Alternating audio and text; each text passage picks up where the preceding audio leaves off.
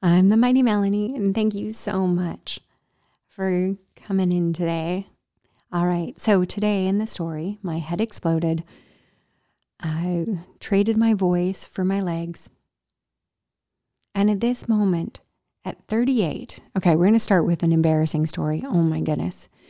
Okay, so I'm laying in bed and I was like, I think I have to go poo. And the nurses were so excited. Oh my goodness, you think you have to poop? I'm like, yeah. And they're like, oh, that's a good sign. Awesome. But she was so busy doing a bunch of things. She's like, can you wait? And I was like, I think so. Yeah, I can wait. Well, turns out I couldn't. So when she came over with a plate to put underneath me to collect the poop, turns out I was too late. Yeah, that's embarrassing. And I'm so grateful that these kind, loving nurses who just rolled me over, cleaned it up, and it was like 2 seconds, all gone. And I went from so embarrassed. At 38, I just pooped my bed. Are you freaking kidding me? And these two kind, loving nurses cleaned it up, and with 2 seconds, it was gone. And I went from completely embarrassed to like so grateful. I was like, not again. Oh yeah. So I'm super grateful for those nurses. So anyone that did something kind and loving, I hope you have the same experience of people making you feel kind and loving and thoughtful. All right. So from there, they still had those machines that collects our pee for me. And I was like, oh, you guys are so busy. I don't have to clean up my poop. I want to go to the bathroom. And the nurse is like, maybe. And then one of the nurses came up, perfect. The perfect nurse came up because I just kept asking, I want to go to the bathroom. I want to go to the bathroom. I want to go to the bathroom. So I said, would you like to try? And I said, yes. It's so much easier just to lay in the bed. And I was like, want to try? She's like, okay. So they unconnected me to a bunch of things. And they said, okay, let me know when I was like, all right.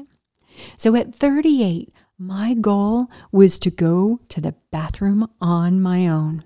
All right. So I started up wanting to get off the bed, but my legs weren't listening to me. And I was like, what the heck? So I grabbed my right leg over the edge of the bed. And then I grabbed my other one, threw them on the edge. And then I was going to walk. And they said, whoa. You have to use a walker. And I looked at her like she was an idiot. I was like, no, I don't need that. It was like, if you want to walk, you need to use a walker. And I was like, fine. I'm going to prove you wrong. That entrepreneur, I'm like, fine, I'll take that challenge, but I don't need a walker. Now at this moment, I couldn't actually stand up. And I was like, what the heck? And I had to slow down completely to telling my body, okay, put your right hand down, left. Now move with your shoulders up and your neck. And then I had to think of every muscle and movement to actually do it. I was like, what the heck? And then I had to walk.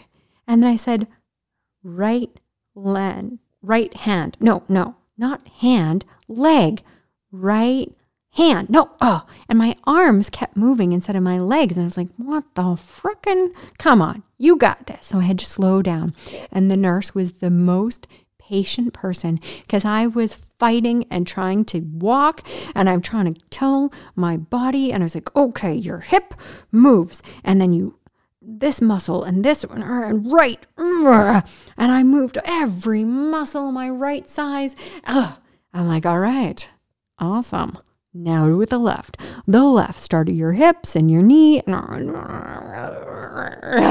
Yeah, all right, we got this. And then each one, every walk, step. That's the word, step. Every step, I'm like, right, left.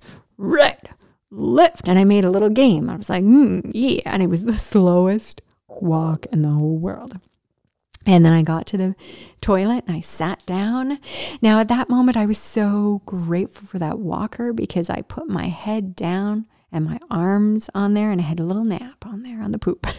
So I actually had a nap on the toilet with my head on the walker. And then they woke me up and I said, oh, I have to pee. So I went pee.